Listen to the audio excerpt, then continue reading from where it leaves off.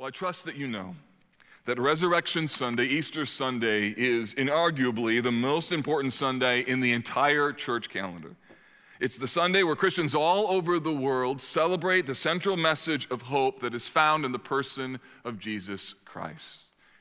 And friend, if you need hope today, as I said earlier, before we got into the scripture reading, we have a place for you to go, yourchurch.com/next. In fact, it'll be up the entire time throughout my sermon, just as a reminder of where you can go to get help, or maybe you know someone who needs help. You can point them to that particular place, and we'd love to help you understand the hope in Jesus.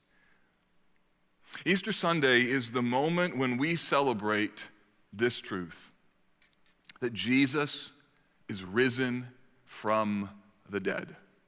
So risen from the dead. When you hear that phrase, what are the words that stand out to you? Maybe risen, maybe dead. Well, this morning what I want to do is unpack not the word risen and not the word dead, but rather the word from. From. From is a word that communicates change and transformation. From is a word that communicates even hope. For example, let's apply this to our cultural context. There is going to come a day in the middle of this battle with COVID-19 when cities and people will emerge from their stay-at-home order. And what a moment that's going to be. There will be a day when infection rates will slow from what it was previously. And when we look back on this season that we're all in, we'll reflect on the lessons that we learned from this crisis. So the word from is really important. In fact, in the Bible, the word from is used even in a more personal and spiritual way. For example, the Apostle Paul says this in Colossians chapter 1, He, Jesus, has delivered us from the domain of darkness and transferred us to the kingdom of His beloved Son. Rather, the Father has delivered us from the kingdom. In Romans chapter 8, it says this, For the law of the Spirit of life has set you free in Christ Jesus from the law of sin and death. And in Galatians 1:4, it says, He gave Himself for our sins to deliver us from this present evil age. So in the Bible, the word from is tethered to the transformation that comes because of Jesus' victory. In other words, you can think of it this way, that the resurrection from the grave creates the possibility of being delivered from our sins. There's a connection from the grave, from our sins. From our grave, from His grave, from our sins. And the basis of this hope is that Jesus is alive.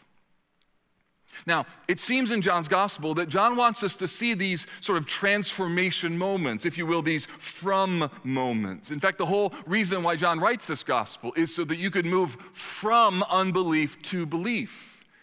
And what I want to do is to show you 4 different transformation moments in this text. And I want you to see the way that John shapes this story in order to show us how people moved when they encountered the resurrection from confusion to belief, from sorrow to belief, from fear to belief, and from doubt to belief. So those 4 words, confusion and sorrow and fear and doubt. And those are all words that Jesus has the ability to move us from towards something else. Hope and believing in Him. So I hope today as we study this passage that you'll listen carefully and you'll even ask yourself this question. Of these 4 words, which is the one that I need to really lean into? Is it confusion? Is it sorrow? Is it fear? Is it doubt? What is it? And particularly if you're not yet a Christian and you're watching today, to be able to consider, why is it that here you are watching a sermon on Easter Sunday, and what is the story that God's trying to write in your life? So 4 transformation moments. First one is this, from confusion to belief. From confusion to belief.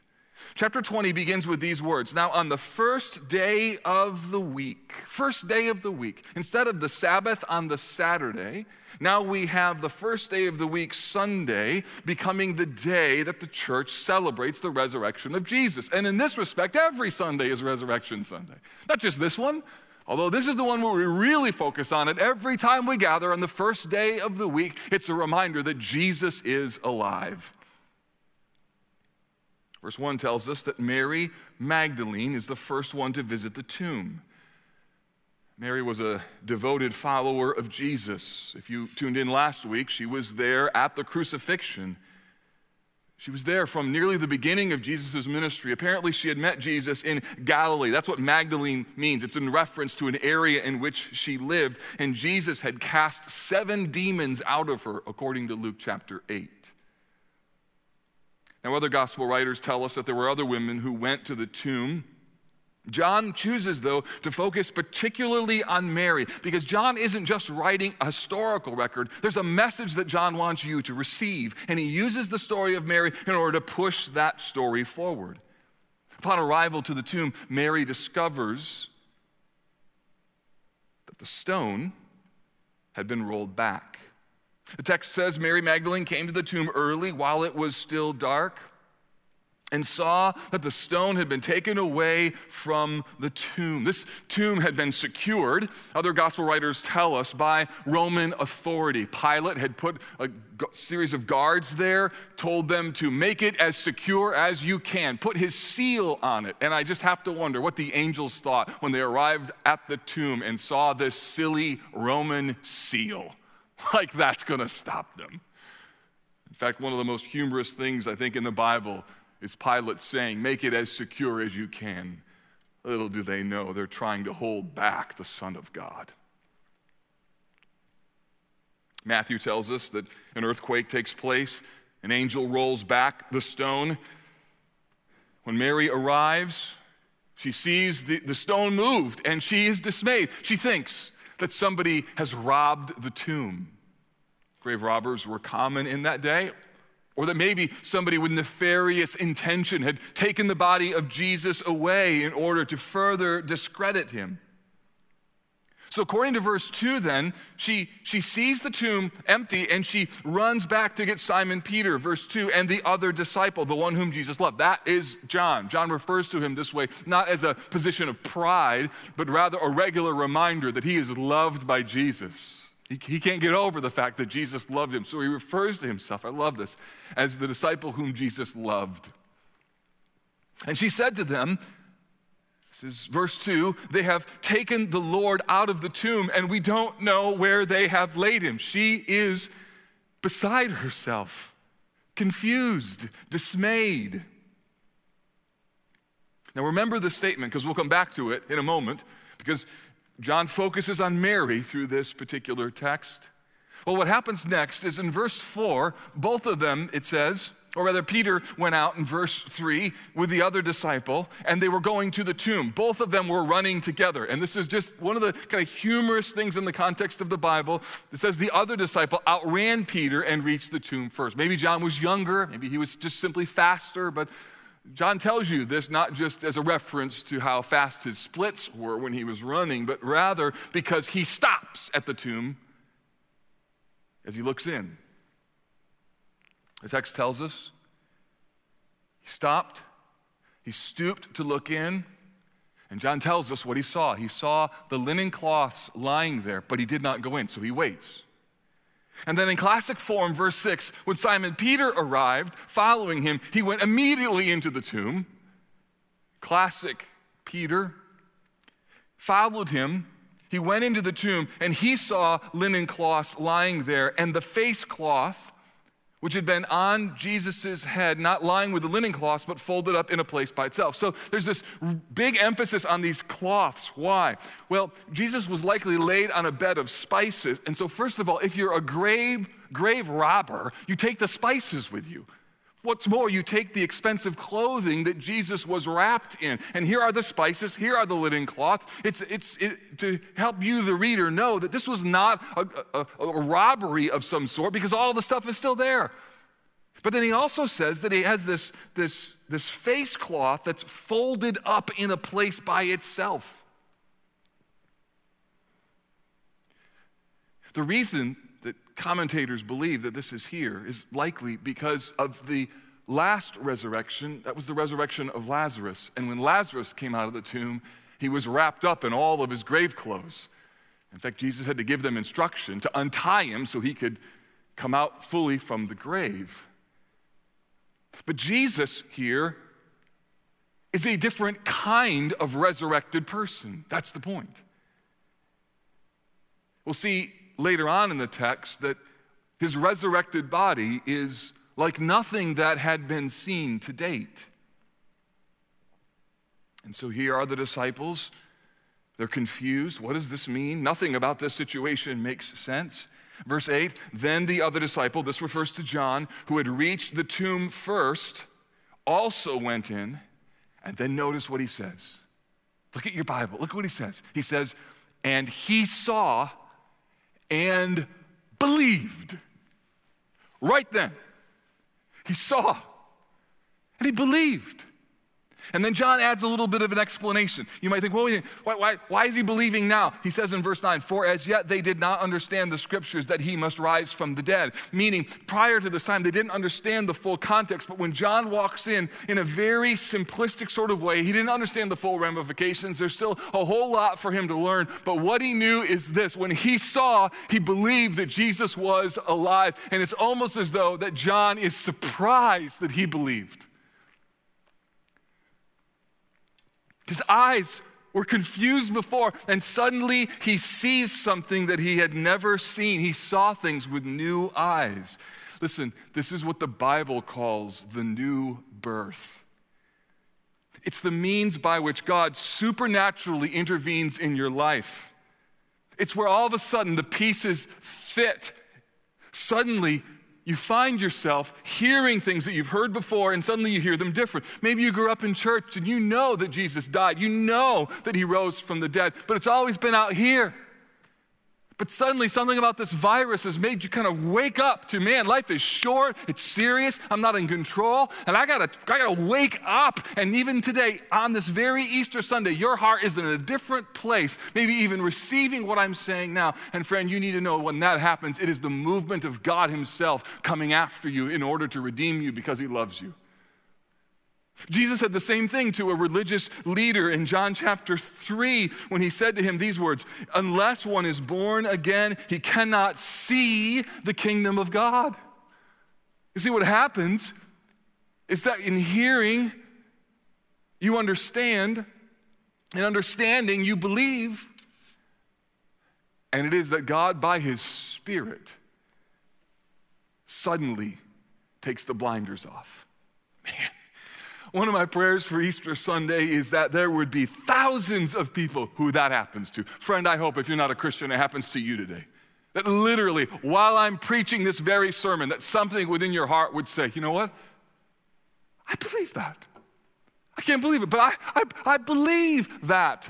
Or suddenly the fog of confusion lifts, your questions fall by the wayside, and you hear the good news that Jesus loves you, he died for you, and maybe for the first time you, on this Easter Sunday, holed up in your home, watching a service over a computer screen or on a television, suddenly you're like, you know what?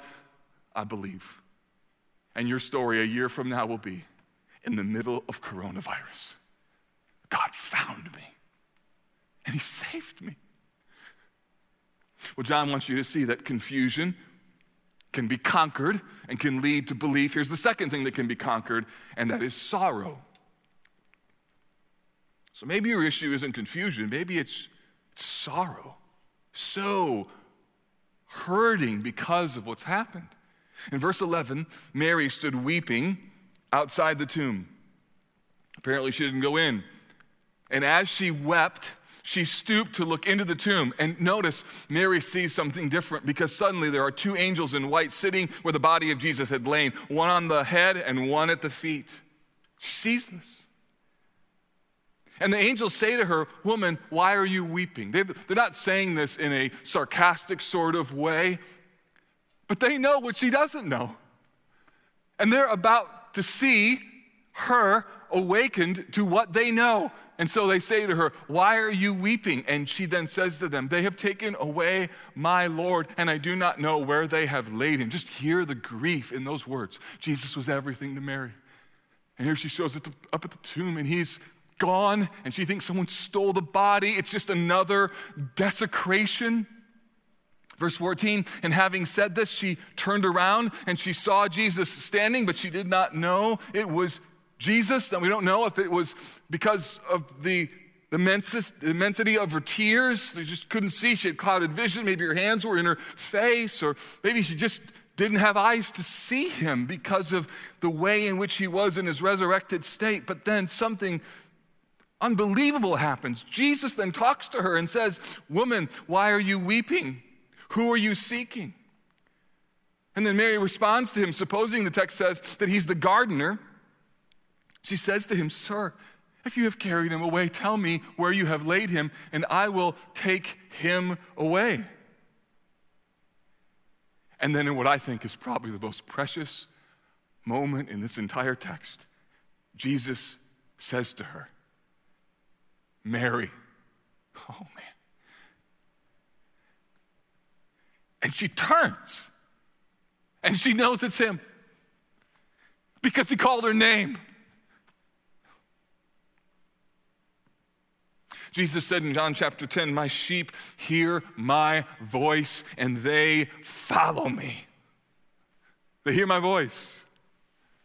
Jesus heard, or rather Mary heard Jesus call her name. This brings me back to a time in my life when someone's voice was deeply meaningful. You know that in the midst of sorrow, just hearing from a loved one, a parent, or a mentor. After our daughter passed away in 2004, I remember loading up my wife. We were heading out the door to go to the funeral home to make preparations for her funeral service. And an answering machine, remember those? Kicked on because the phone rang, and on the other end was a mentor from college. And I'll never forget the sound of his voice when he said, "Mark, it's John." And just the sound of his voice brought such comfort and tears because of the bond of relationship. It helps in the midst of sorrow when people enter your pain and call you by name. I wonder if you're a Christian, if you can remember the last time when in the midst of your own sorrow, something in the Bible that you read, maybe a song that was sung at church, or a friend who prayed over you such that it just felt like it was the kiss of your Savior. For those of you who've walked through deep pain and difficulty, you know the unusual blessings of suffering, that it just makes the Bible more clear. You wouldn't want to hurt like this forever, but it just makes Jesus real. And in this moment of sorrow, here is Jesus saying, "Mary." And then notice what she does. She calls him Rabboni, which is teacher. And then Jesus responds to her and says, "Do not cling to me," which she must have wrapped her arms around him. It's such a precious moment. Or maybe she fell on her face and wrapped her arms around his leg. We don't know. But he says to her, "Don't cling to me," which means stop clinging to me. Mary, you have to let me go. What a beautiful moment of the way in which Jesus can transform the sorrow of this weeping woman because he's alive. And can I just remind you that the way that the Bible ends is that we see Jesus and he wipes away all tears from our eyes.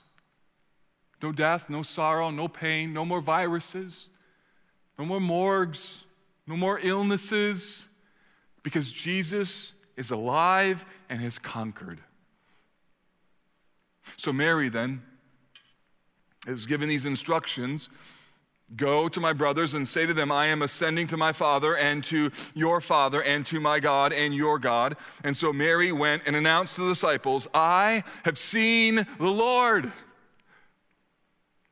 and that he had said these things to her.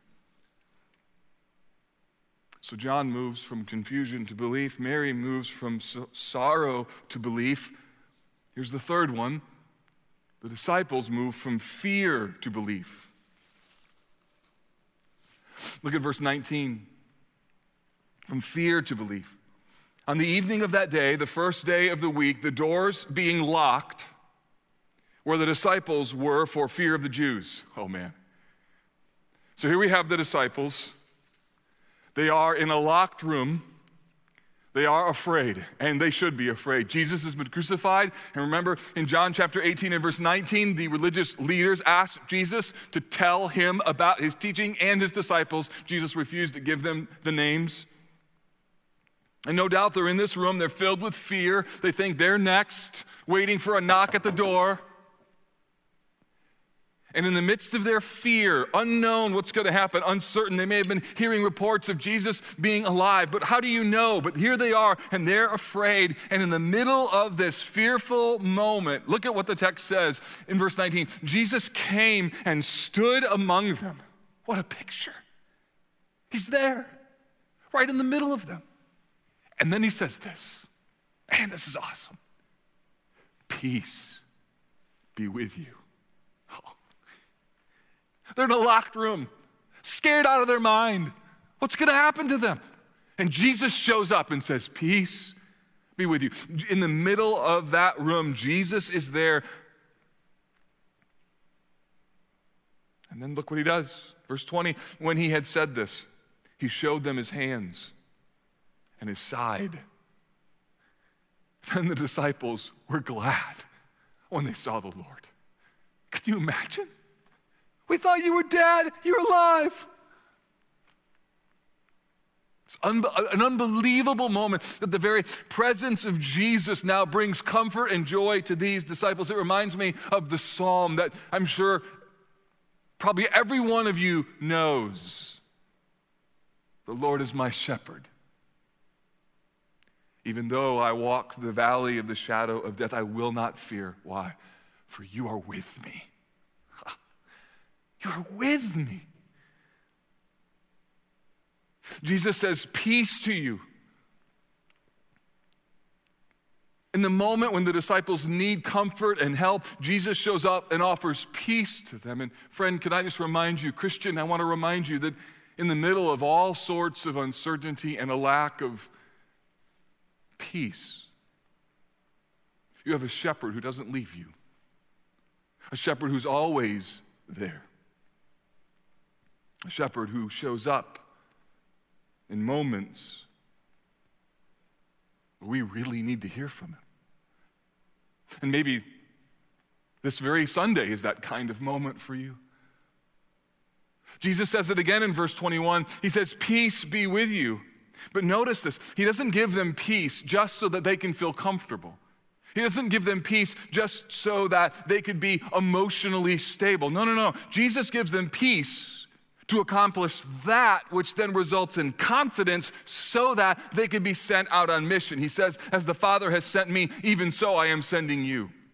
So the peace of Christ is meant not just for us to be emotionally okay. The peace of Christ is meant for us to be emotionally okay so we can go out and tell people about the good news of Christ, so we can serve those who are hurting, and knowing that our eternal destiny is fixed and God is for us becomes the basis of our courage to serve people in the midst of their need.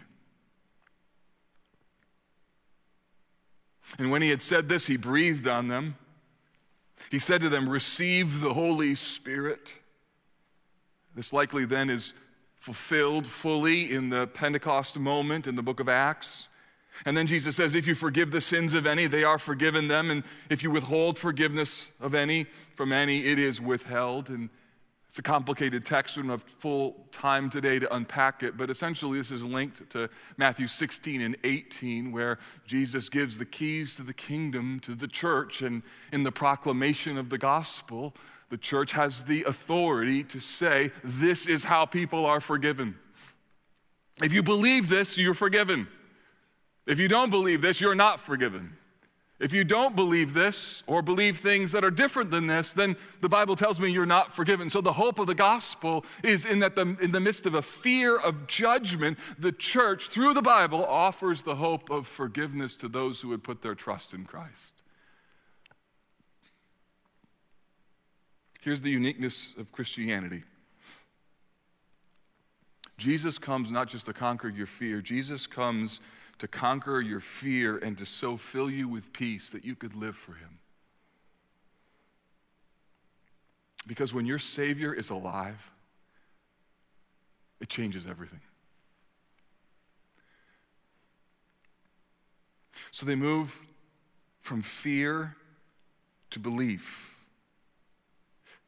Mary moved and John moved from confusion to belief. Mary moved from sorrow to belief.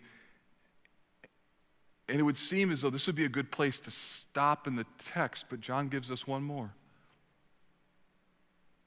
He tells us about a man named Thomas who was a doubter. I'm so thankful this is in the Bible because we see how someone is moved from doubt to belief.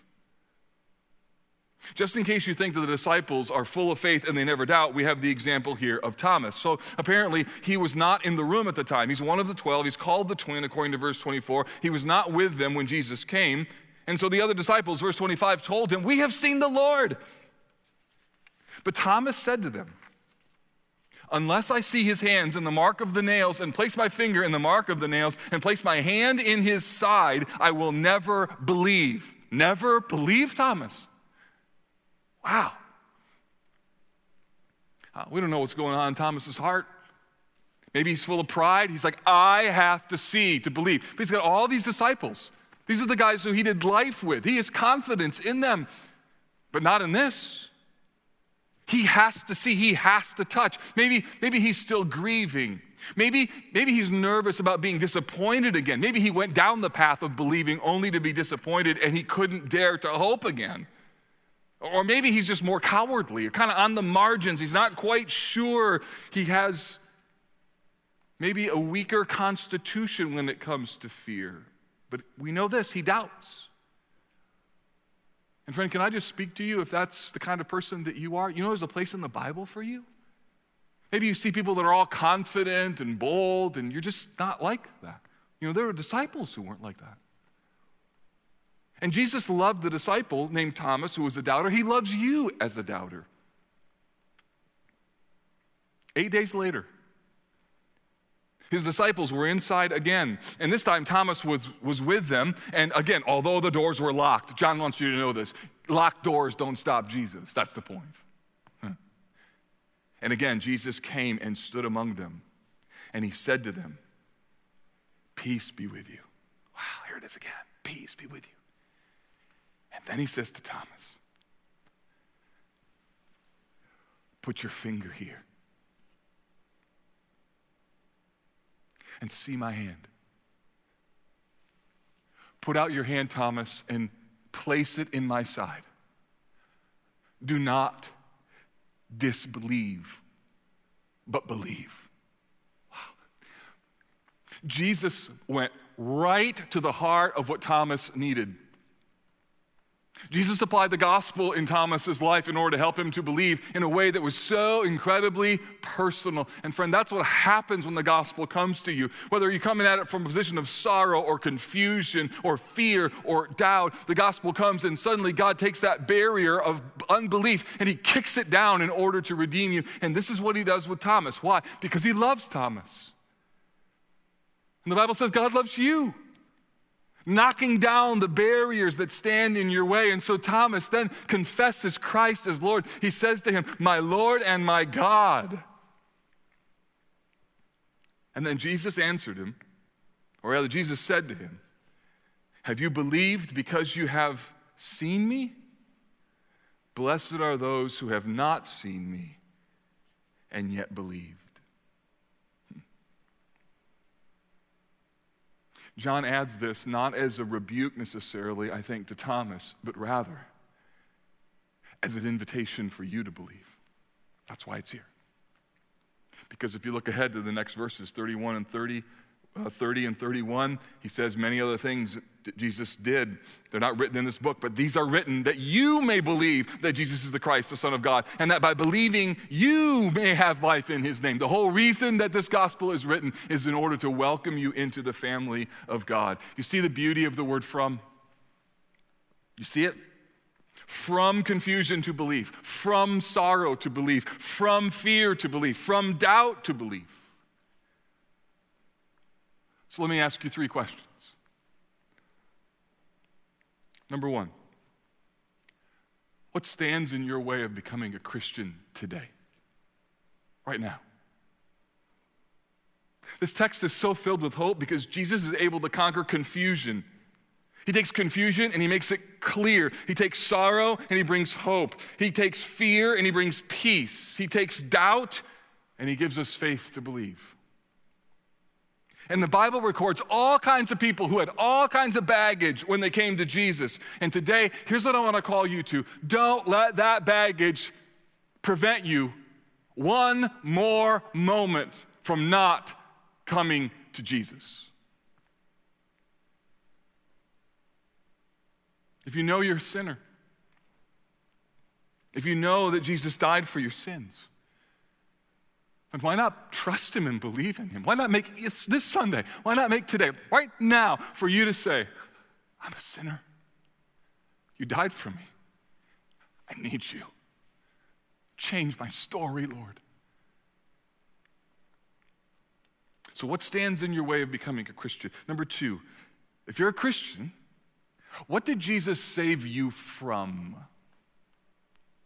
Man, Easter Sunday is a good day to reflect and to remind us what Jesus rescued us from.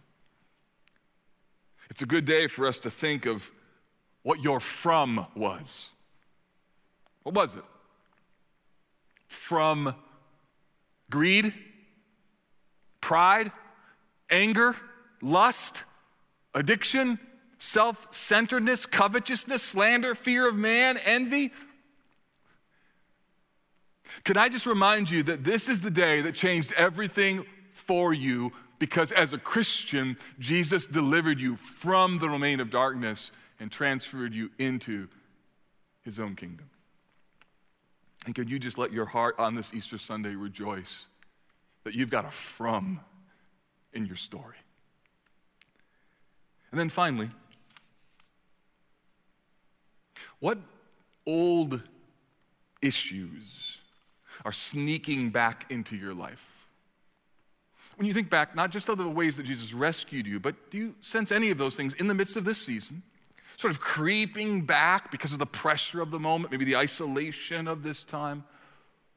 You see, the empty tomb was not merely a historical fact. The empty tomb is a present reality for how we live right now. So if you're a follower of Jesus, can I just remind you that Jesus didn't just save you from your past. No. He certainly did that, but he also saves you from not letting your past become your present. Here's what the Apostle Paul says in Romans 6.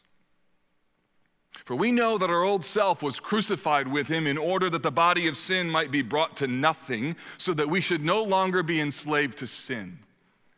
For the one who has died has been set free from sin. And now if we have died with Christ, we also believe that we will live with him. There it is. The hope of the empty tomb. It's the best news in all the world that Jesus set us free from our sin. And friends, this is how the resurrection of Jesus changes everything. Risen from the dead, belief equals freed from sin. That's the message that changes everything. It's what Easter is all about. He's risen from the dead.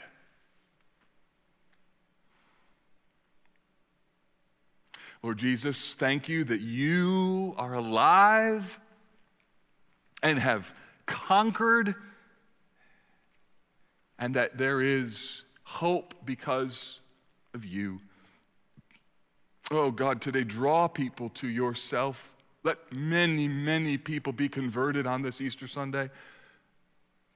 Lord, we ask you to use this very unusual circumstance in our life and culture in order to awaken the hearts of people of their need to follow you, to turn from their sins, and to be people who have been rescued from judgment. So help us, come to us, and minister grace to us, we pray in Jesus' name. Amen.